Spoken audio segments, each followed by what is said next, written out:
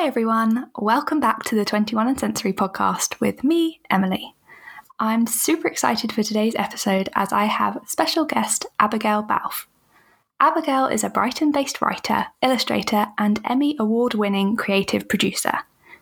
Abigail is an author and has just had her first book published, and it's called A Different Sort of Normal, and it documents how Abigail didn't realise she was autistic until she was an adult.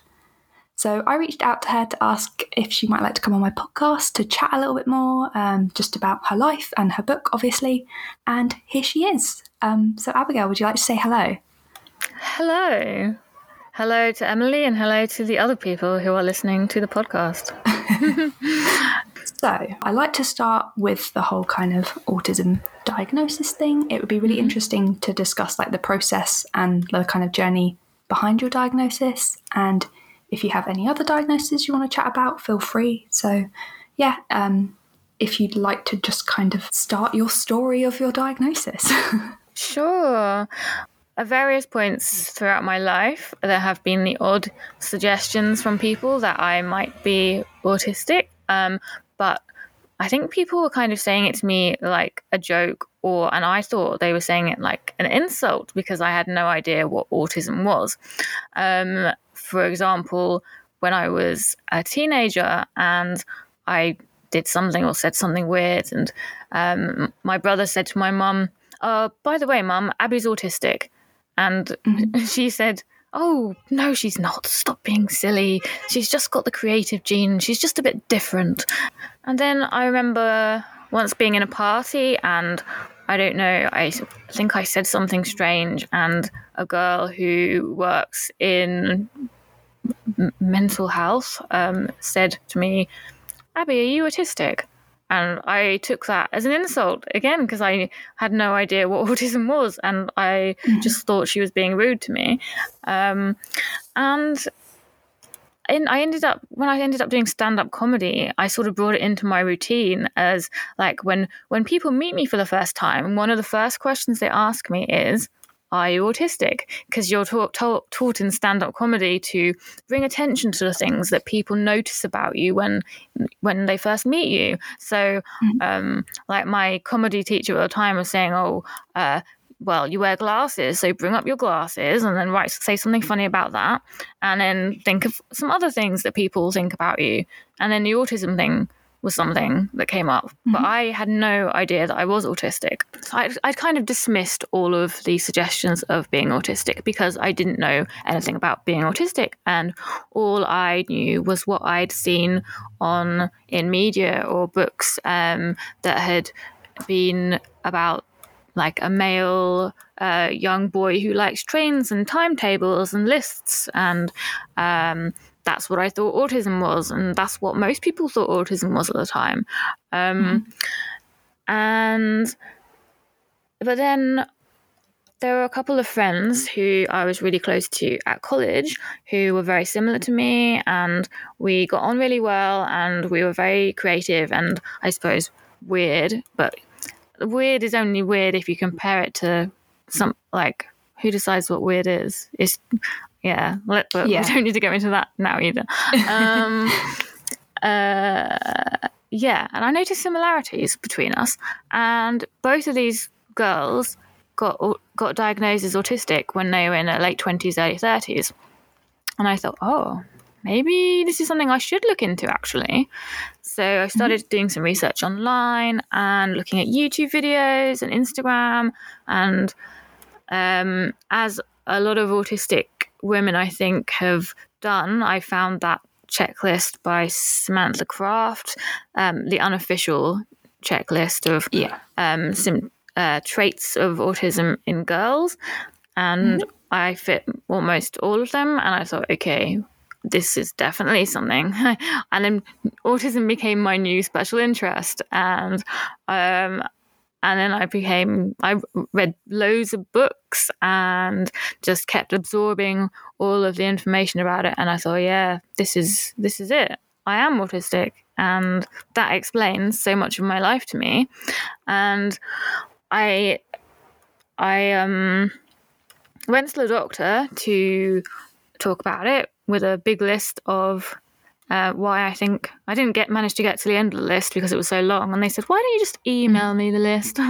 And but she'd already decided, yes, we will refer you. And so I was, the local commissioning group had to approve funding for the NHS referral.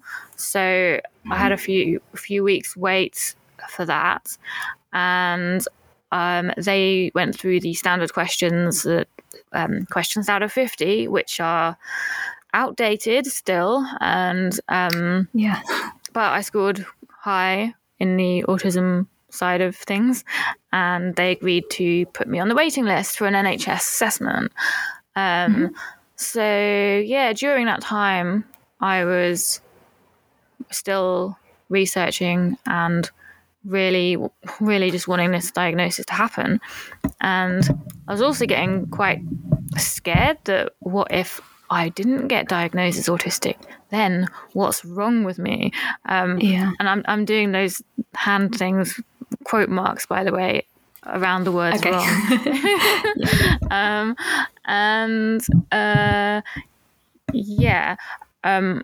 And I started writing a blog about being autistic, and I started the line saying, I'm writing this from the past, and because when you're reading this, I will have been diagnosed as autistic. And then I'd written the blog nearly all, like, several months before I got the diagnosis, and then once it happened, I thought, now I can publish it, and it's true. And I knew it would be, because I was so certain that autism was the answer. And but yeah, going back to the diagnosis process, it took quite a long time before I heard back. And then my mum had to do a 3-hour interview on the phone about my life. And because she's also now on the waiting list for an autism assessment, aged 67, that interview took it out of her. She had to lie down in a quiet room, dark, for a few hours afterwards. And she had to fill in some forms, and then I had to fill in lots of forms. And finally, I had the ADOS assessment, which is something that, again, is quite outdated, because they ask you to do things that are mostly designed for children and not people who are used to being in the world and masking, like many girls, trans, non-binary people are. And so like one of the things they asked me to do was create a story out of this bag of objects. And then they put the objects on the table, and there was like a little plastic car, and then there was a rubber, and then there was a cocktail stick with an umbrella thing on it. So I told a story about how my dad took a tub of ice cream back to the supermarket after it had melted, and I used the little car to show him driving to the supermarket, and then him having an argument with the person in the supermarket saying, look, my ice cream is melted and it's faulty, and I want an exchange. So they gave him an exchange, and he took his ice cream home again and thinking, okay, they'll give it a second go. But lo and behold, again, the ice cream melted. And he was not pleased. So he took his ice cream back to Asda again and said, look, I've had it up to here with this ice cream. There's obviously something wrong with it. I want my money back. It's melted again. So the person looked at him, a bit of confusion, and said, okay, here, you can have your money back. And my dad went home. And he was telling me the story in the pub, and he was really, really annoyed. And he just couldn't understand what had happened. I said, Dad, where had you been storing your ice cream? And he said, in the cupboard. And with absolutely no irony. And I had to kind of explain, ice. The word ice is in the word of ice cream. It's a bit of a hint. Anyway, the moral of this story is that I told that story. And because it's a story I've told many times, I was able to tell it quite well. And then afterwards I said to the woman, if you wonder why I was able to tell that story quite so well, it's because it's a real story that happened in my life. And then in the thing they wrote up afterwards, they were saying, well, the story she told wasn't really a story because it was something that happened in her life. And I think it's quite funny to think of now because, like, there are lots of autistic authors who write fiction, and like there are lots of us who are really creative and great at writing stories, and I feel like, I don't know, if I'd have made something up, then I probably wouldn't have, I don't know, then I wouldn't have seemed autistic enough. And like the way that the exams are arranged are, based on outdated beliefs and need to change. I mean, it's ridiculous that you had to do an activity like that. Like you were in your 30s, I'm right, when you had your assessment. That's ridiculous. Why are you being, it should just be a kind of talking assessment sort of thing once you're past, the children's sort of age of, like I don't understand. That is such an outdated method of assessing someone. It was so strange. And they also showed me this picture. It was like a sort of Where's Wally type picture, and they were saying, oh, this is a picture of a holiday, and what do you think these people are doing on the holiday and stuff, and like and then at the beginning of the thing she started the thing by saying, I've just been on holiday. And I thought, well, you're obviously asking me that so that you'll see if I ask, oh, have you been anywhere nice? Well, I'm not going to rise to it. And but I don't know. Anyway, that assessment happened. They did also ask questions about life and feelings, and they asked me to describe emotions and how emotions feel. And what, like, I know a lot of autistic people can find it hard to identify their own emotions, and there's a word for that which I can't pronounce. It's like, alexithymia, isn't it? That sounds about right. Yeah, I think it's like where you can't describe your emotions or your feelings. Yeah. Yes. And I think I'm better at describing like the physical sensations of emotions rather than what I am. Like sometimes, like I've got a friend who, instead of asking me, how are you feeling? She'll say, I wonder how you're feeling now. Maybe tomorrow you could send me a message and let me know. And then the next day I'll write a message saying, this is how I was feeling yesterday. Excellent. The time to reflect is sometimes necessary because it's not, I don't always know in the moment. So that happened. And then a few weeks later, I was called in for the final assessment with a psychiatrist. And as I walked in, the woman said to me, well, I can already tell you're somewhere on the spectrum, but we just need to work out where.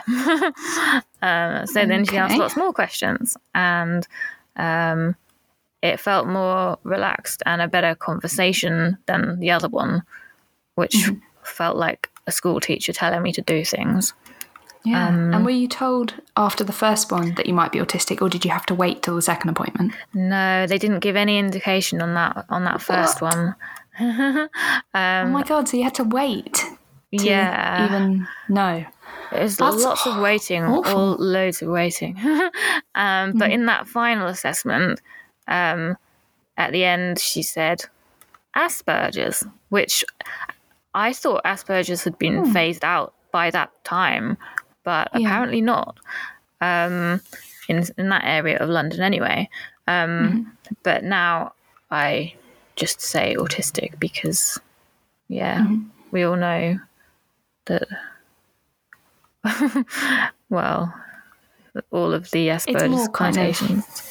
It's more sort of widely understood, isn't it, than Yeah. Asperger's. Like when I was diagnosed, I was told that they don't like use that word anymore. But it's interesting. When were you diagnosed? So I think it was 2019. Yeah. But I didn't have any like activities or anything to do in mine. Mine was just a talking assessment. Oh, So really? it's really interesting to compare. Yeah. Did you have did you have more than one assessment, like real in person?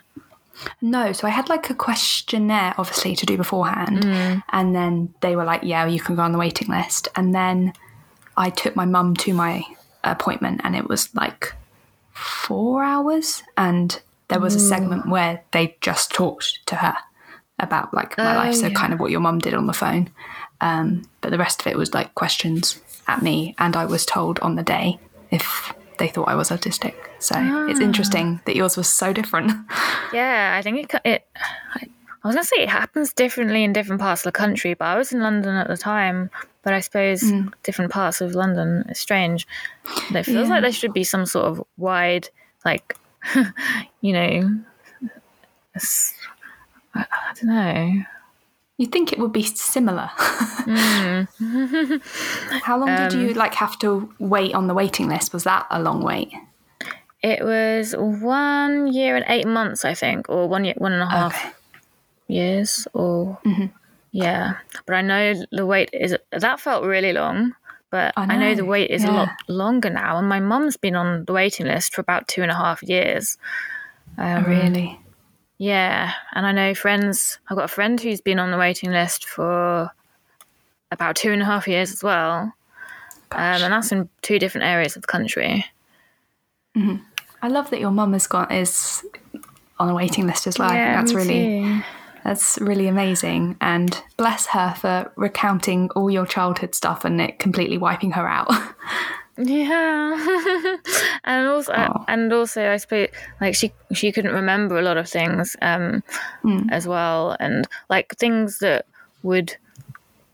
she would think were normal for a childhood and a family, actually were neurodivergent things, and she just thought, well, we're all like this, so. Yeah, and like she wanted me to have an easier childhood than she did, and she wanted me to, because she'd been told by her mum, like it's important to make friends, and you don't want to be lonely, and you should have more friends, and so she was encouraging me to be social and to have parties, and she arranged this Punch and Judy party, which I mentioned in my book. Even though it was hard for her and it was hard for me, and even my brother, who was only a few months old at the time, told me the other day he remembers very distinctly being in this party and looking around thinking, why is everyone laughing, and why is everyone enjoying this? And even like him as a baby knew that it wasn't something that we were different as children. And I think he hasn't been diagnosed as autistic, but we've had discussions about it, and we think he's probably ADHD and potentially some autism. It's funny because there's so much crossover with the experiences, and and I'm also on a waiting list for an ADHD assessment now. Are you? Okay, that's interesting. It's really interesting how through you, the rest of your family have been able to sort of see it within themselves as well. Like it's interesting that you can almost trace it back through your family as well.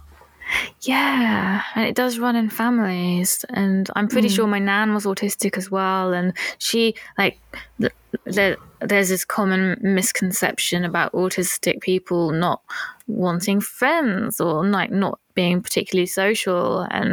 But my nan was always encouraging my mum to have friends, and my nan, she kind of hyper focused and had a special interest in friendships and friends, and she would write lists of her friends, and she'd like write big things of what happened each time she saw her friends, and how many Christmas cards she got, and who she was going to see, and what this person was doing and what they'd done for her and stuff. And my mum was totally the opposite of that. And I suppose I'm kind of in the middle, and I enjoy friendships a lot, but I also enjoy being on my own. So I was going to ask you about like the whole kind of idea of masking and what your sort of experience of it is like. So have you, now that you know you're autistic, is it something that you notice you're doing or knew that you were doing before? I find it interesting to know what people think. Yeah, well, I feel like masking is something I'm still kind of learning about what I do that is masking, because I've been doing things, being me for so many years, not knowing I was autistic. And I suppose only now I'm thinking, that is masking. And I remember when I started my master's degree in children's book illustration, which was maybe 3 or 4 years ago. And I remember starting, like, the first 2 weeks, I felt like, I'm a fun, friendly person, and I'm going to make friends with everyone. And I was really high energy and just talking to people all the time and telling funny jokes. And I was thinking, I'm a person. I'm doing social things and I'm enjoying it. And this is great. And then as the weeks went on, I thought, I can't keep this up anymore. And it's like I've been sort of acting in some comedy role, and now I've lost my energy and I can't even talk in most of the lessons. And I suppose it's like that with, I suppose, sometimes going to social events, and I can start off but sometimes it doesn't feel like masking. Like, sometimes it feels like having fun. And sometimes, like, I don't know where. I think there's a I've only just been recently realizing that I've probably got ADHD as well, and this crossover between the two, which are which have a lot of similarities. I feel like that has a part to play in masking. I suppose. Well, I'm not sure how to say it. Try to work. I know out what you mean, though. words. That there's you almost, if there's a crossover between autism and ADHD, you don't know which is which. And yes, I guess that's quite hard in itself. It's because I feel like the ADHD side of me wants to have fun and go out and be spontaneous and make jokes, go on stage and tell funny stories, and then have a fun time. But then there's the autism side, which I want to stay in my room and not have to expend any energy talking to anyone. And I know there's a lot of crossover with the sensory stuff with both autism and ADHD. By the way, I'm not an expert on any of this, so people might not. I mean, this is stuff that I've been learning as I go along, and obviously, I can only speak from my experience and from what I've read and heard from people I know. But there does seem to be this push and pull between autism and ADHD, and balance can sometimes be hard to achieve. And it's only something I've noticed recently from working from home since COVID, because when I used to work in an office every day, I'd be totally exhausted and sensory overload every day. I could start the day sometimes being quite high energy and have some funny conversations, but by the end of the day, I'd lose the power to speak. And I just go home exhausted, and it would be quite easy to sleep. But since working from home, although it's easier to concentrate in some ways with not having all of the office sounds and people walking around and impromptu meetings and like weird temperatures and having to get onto the public transport to get there, and even having sensory overload on the way to work, which obviously affects the rest of the day. But from home, I can control my environment, which is really helpful. But then also, I found myself kind of trying to control it too much. Like, I haven't got the right level of silence and stimulation. Like, I need... So then I put music on. I think, is it the right sound? I'm not sure. Oh, this bit of the room looks a bit untidy. I need to make this look clearer. And I sort of not having the back and forth conversations and like funny bits of having people around. Yeah, which I also noticed because I moved to Brighton after I split up with my long-term partner who I was living with, and went from that to living alone and working from home.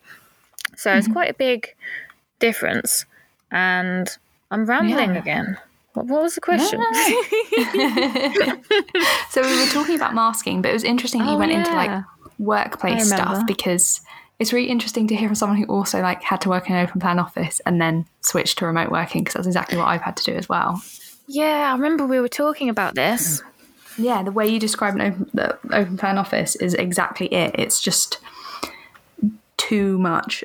But I get what you mean about remote working, is that you kind of have this need to control your environment, and if something's a bit untidy, it's like, oh, I need to deal with that because it'll take up that mind space kind of thing. I don't know if that's what you kind of meant. Yeah, like objects and everything, just it adds to the overload. And yeah, and I find like now that I'm working from home, I need to be so strict with myself. Like, I write lists, typical autistic stereotype, but and it's Virgo season at the moment, although it might not be when this goes out. So, but I mean, October, is that still? No. But it is at the time of recording. yes. So I've been writing lists. So I need to have something to cross off because I need to feel I've achieved something. So on my list, like the first thing I've got on my list, I haven't got wake up. Actually, I should put that one on because that might help. But I have got the first drink I will have, which will be herb water with lemon in it. Then I have a slash that says, nice. Prepare coffee. Then I have another one, do some stretching, and then shower, and then eat a sandwich with this in it, and then do this bit of work, and then do this bit of work. And yeah, I feel like I really need to have as many lists that I can cross off as possible at the moment. Do you find that like routine and that's like you need that structure to feel, kind of happy and like you're achieving things? I totally get that like having that routine gives you that, like, I don't know, just that kind of safety. Yeah, even when I've not been working from home, I've needed routine, and I've always had a very strict morning routine of how I have to do things and what time I have to do them. And I remember once when it was my birthday and my girlfriend had planned something that was a surprise, and she needed me to not do my morning routine. And I was like, I can't do this thing now. I have to do this first. And she said, no, but you have to open this envelope now because otherwise it's going to affect this bit of the surprise. And And then I think it took quite some persuading for me to not have my shower when I was supposed to, and then not make a certain drink when I was going to. And then she said, "Yeah, I don't think we'll do this next year." I'm just the same with like surprises. It just throws you off, doesn't it? And like you say, it will like potentially ruin your routine or your day's like out of sync or something. So at least they appreciated that they weren't going to do that again. Yeah, but then I felt, it was a really nice surprise there, and we had a really nice day. But so I suppose sometimes, balance and compromise is good, and I don't want to be too rigid all the time in everything, because sometimes it can be fun to do spontaneous things. And that is very true. Indeed. So why don't we chat about your work as a kind of creative producer, which you've kind of mentioned that you're kind of working from home, but also as an author and illustrator. Like, I am utterly fascinated by the fact that you wrote a book, which is a huge thing to do, but you also illustrated that book. Those are two separate jobs that you did at the same time. Like, that's insane. Like, can you talk me through them? Like, did you write the book first? Like, how does it work? What happened was, because I was on my MA in children's book illustration, and I got my diagnosis while I was on the course, I think in the final year. And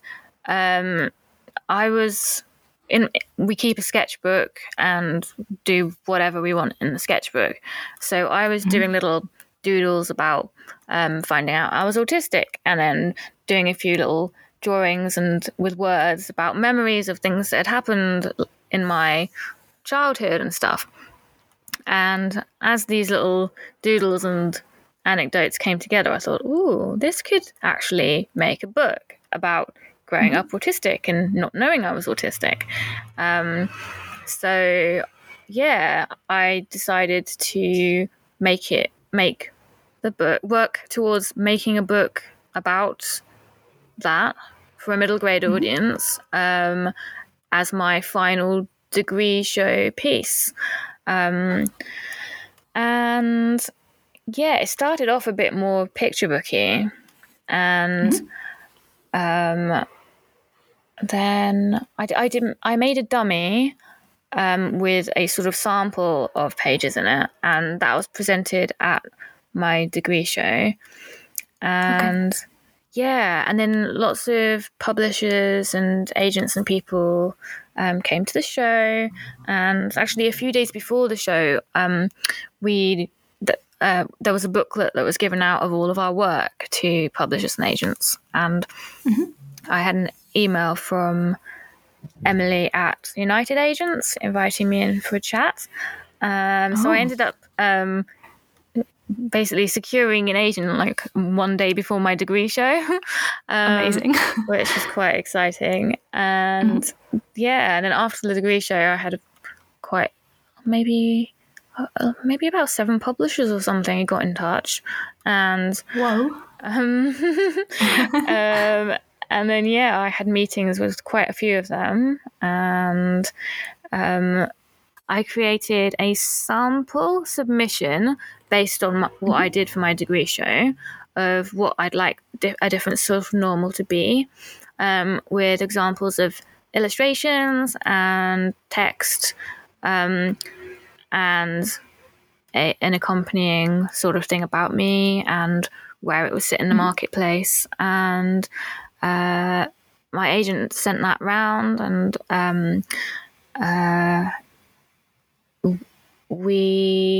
there was an auction, and we ended up going with Puffin Books, who are amazing and really got my vision for the book. And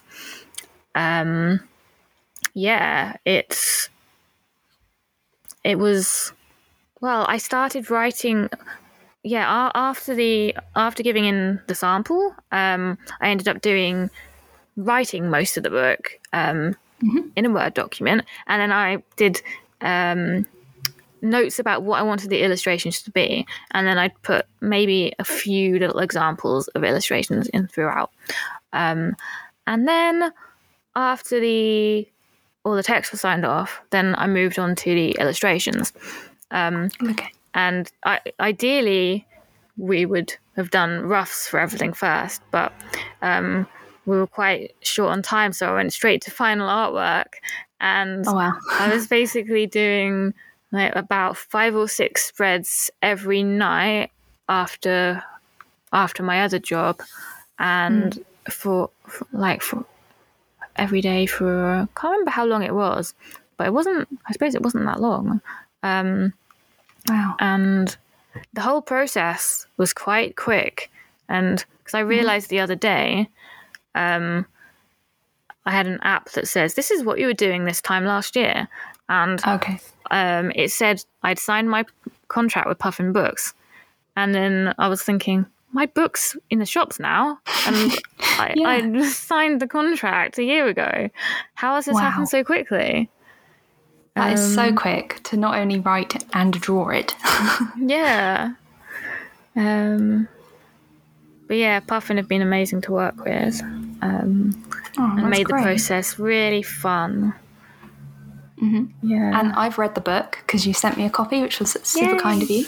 And I loved it. And I love how visual it is, because a lot of books are not very visual. They're very text heavy, but this was like a beautiful balance of like not a ridiculous amount of words, but loads of images at the same time, which was lovely. Oh, thanks. I'm glad you enjoyed it. Yeah, I wanted it to be as accessible to as many people as possible, because I know like neurodivergent brains can sometimes have a short attention span, or like I've had quite a few messages from parents of dyslexic children who have said, like, this is the first book my child's managed to read for over a year, and people with ADHD as well. And I think I'm really pleased that the way it's laid out has sort of achieved what I wanted it to in its accessibility, because I know that I would have found it a lot easier to consume a book that's sporadic bits of, because sometimes if you've got facts and things like complicated words and sentences, because as I said in the book, when adults talk about autism, they use complicated sounding sentences and words and stuff, and then you've got these words like neurodivergent and neurotypical and allistic, and for a young child it's quite a lot to take in if you haven't heard all this stuff before. So I wanted the book to be as fun to learn about these things, and to be interspersed with funny little stories and footnotes and little speech bubbles and things, so that it's not a book of like, it's not like a reference book, even though it's usually found in the reference section of most bookshops. But it is a reference book, but it's also lots of other things. And you can like dip. I love that you can like dip in and out of it, and it's not like you have to read it like chapter by chapter. Like, it's not that format. And I think you've said before that you're like not someone that tells a story from like start to end. I think I've like, I think I watched one of the like CBBC book club things that you did, and you said, you're very much someone that kind of goes in and around things. And I think that's really interesting, and how you've written the book as well. I think that's why it's almost like more readable in a way, because you can dip in and out whenever you like. There's no like commitment to like, oh, I've got to finish like this chapter. You can start and finish reading whenever you like, which I think is really great. Yeah, thank you. Yeah, I hoped it would. Because I kind of wrote it in the style of how I talk. But lucky I was able to go back and edit it. Otherwise, it would have been a lot longer. Actually, it was supposed to be a lot shorter than it is now. It was basically supposed to be about half the size of what it is. Really? But I kept rambling, and some of the rambling came out. But we realised we needed to keep most of it, because it felt like it was needed. in the book. At least it's like better to have too much than too little, because you can kind of cut down too much. Yeah, I think too much is a good thing. Yeah. So how are you finding all the like book like PR stuff? Is it like scary? Like it must be like great, obviously, to hear people giving you like nice feedback, but is it weird to have been on like a master's course and then like straight into being an author? Well, it feels quite nice and I'm really enjoying it. And I'm just really grateful because it's something I've always wanted to do. I've always wanted to write books and draw and have books that people can read and enjoy. And I wanted to write things that I would have wanted to write and look at when I was a child. And I'm just so grateful that it's happened so quickly and that people are actually liking what it is. The PR stuff, it's been fun, and I think I thought I would find it more scary than I have. Doing radio interviews and stuff, and the book CBBC book club, and I suppose due to the working from home COVID stuff, it's been easier to do things in my own environment, so I can properly focus and plan and know what I'm going to say and not have distractions apart from the seagulls outside and the neighbours shouting and the cars and these headphones which are creaking, but yeah, it's been really fun. But I've got my first real life author event coming up this weekend, which I'm a bit nervous about because I haven't done a real life thing yet. And that's the so Evening Standard Stories Festival panel with Holly Smale and Elle McNichol. And I'm excited, but I'm a bit nervous because I won't be able to have my notes. Well, I might be able to. I suppose I could. Yeah. I mean, it's autism. Yeah. I could bring it with me and I could make it a thing. Yeah. This will be in the past when everyone's listening to this. It will be. Everyone, you'll know what the answer is. Well, I will anyway. I'm actually going to the evening talk on Saturday. I think Holly and Sarah are doing like an evening talk at the Picture House, so I'm going to that. But I'm excited to I'm scared to go in real person, to go and sit in an audience. So I can only imagine that it's scary to be on a stage. Yeah. But I'm looking forward to it as well. It's been a while since being on a stage.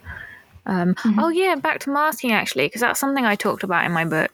Because I realised I really enjoyed drama at school and acting, and I was approached by someone about, I don't know if you heard of the BBC show Dinosaur, which features an autistic lead actress.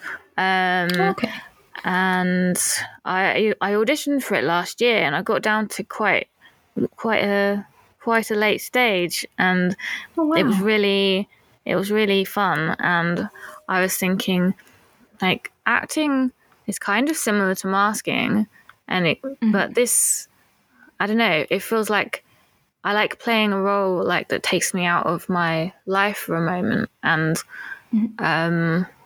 you can be totally absorbed in something else and playing this part. And I suppose sometimes masking is like that, but it's different because it's draining. Yeah. It's different.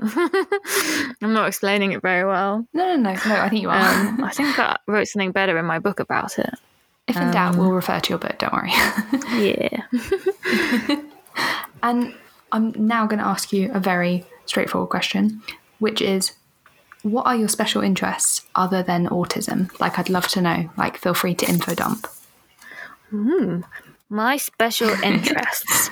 Well, I've got a whole section in my book about special interests.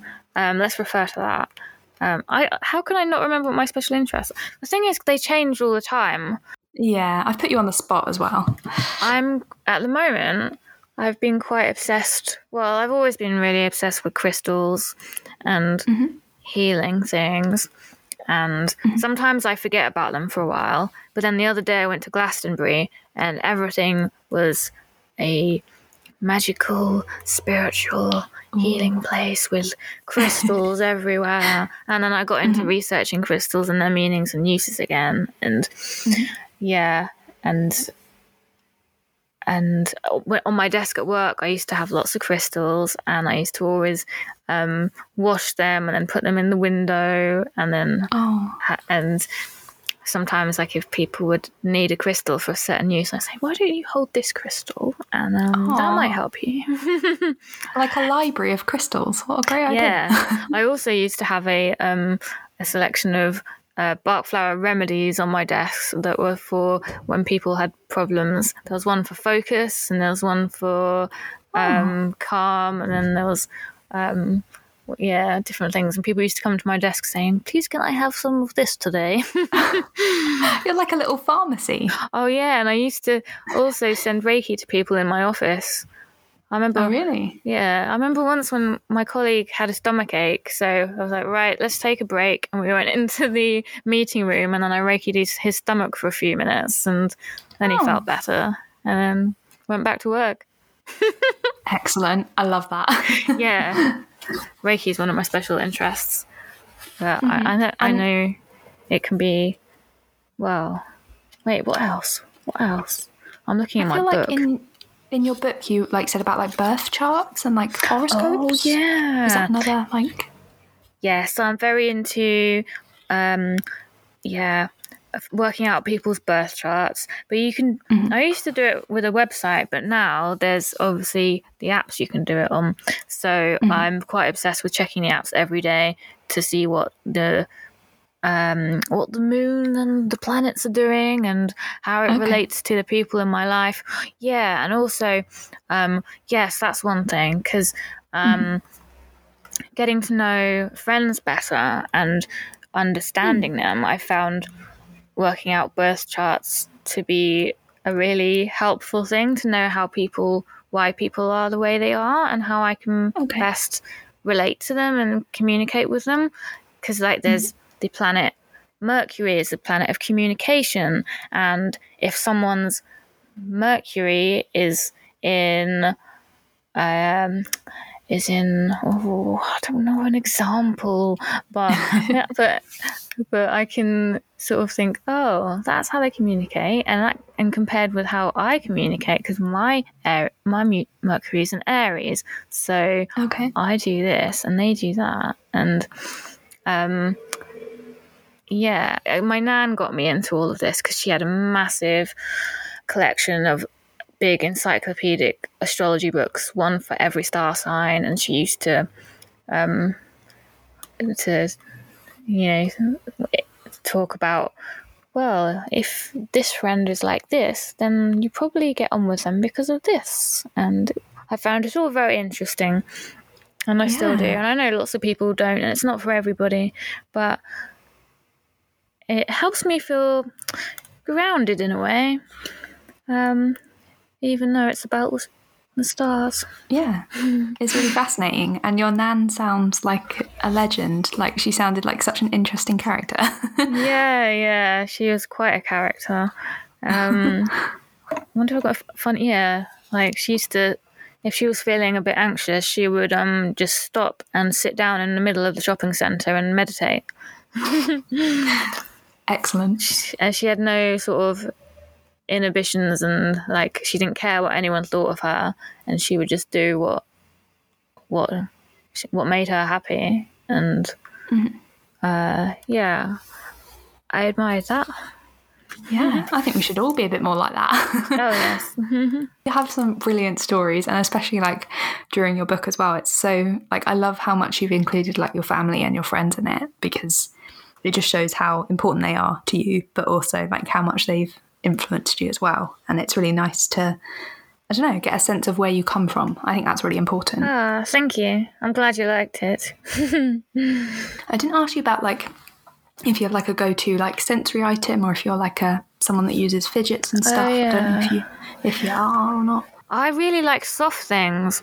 Like, I wrote in my book about how much I like soft things, and like as I'm here now talking, I'm smoothing the very soft rug that's on the floor of my pink tent, and once I bought a jumper, a sweatshirt that was, the sleeves inside was so soft that it made me cry, because I didn't realize I could get a texture that was so soft, and that was only a couple of years ago. I didn't discover comfortable clothes until that recently, because I used to try and be all like, I don't know, what I thought fashion was, and copying people, as is classic with an autistic person, trying to mirror their friends, changing the fashion according to who I was hanging out with as a teenager. But the question was, oh yes, well actually, I also wrote in my book about how I like soft blankets, and one day I'll invest in a weighted blanket. Well, Puffin very kindly bought me a really nice weighted blanket to say well done for my book. Stop it. That is the best gift ever from a publisher. And Tom, my editor, carried it all the way to Brighton as well, and it was very heavy. Oh my God, they're so heavy. Oh, I bless. That's amazing. What? Oh, that is the pinnacle in gifts. I know. And how are you finding it? Do you like it? Yes, thanks. It's after I met them for lunch, I went home and put the blanket on my bed and just laid under it for hours. I thought, yes, this is good. Excellent. And I'll enjoy it even more in the winter. Oh yeah, definitely. I'm also a huge fan of weighted blankets, so I get you. It's ideal for bedtime. It's ideal for when you just need the weight on you and you can just sit under it. Soft socks so cool. As well. And I like a few days ago, I bought a sort of chewy necklace thing. I thought, let's try that, see what that's like. But it feels a bit large to be chewing. And I thought, isn't it weird? Like, I don't know, having saliva floating all over your clothes when you're walking around. I don't know. When you put it like that.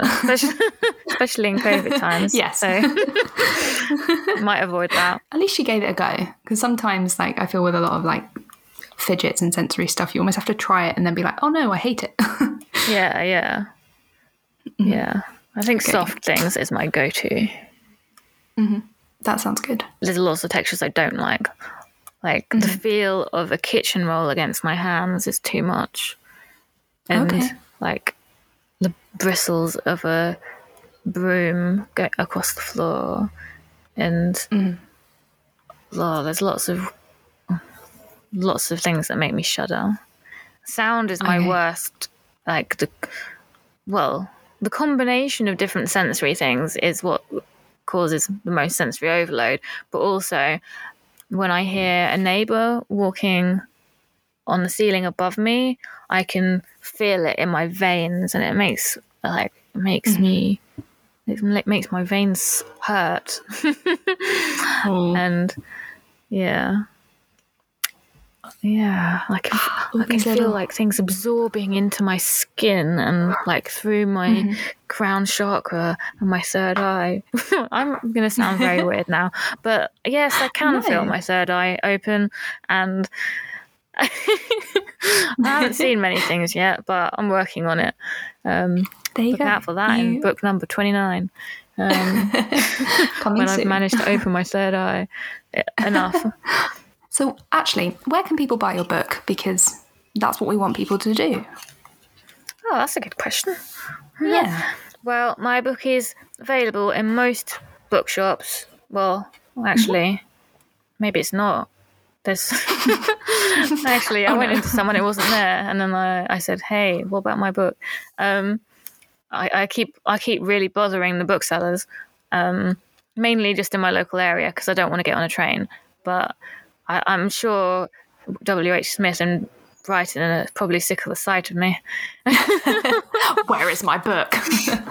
Well, I think there's been some stocking issues generally in the book world at the moment, and not all books are ending up being where they should be. Okay.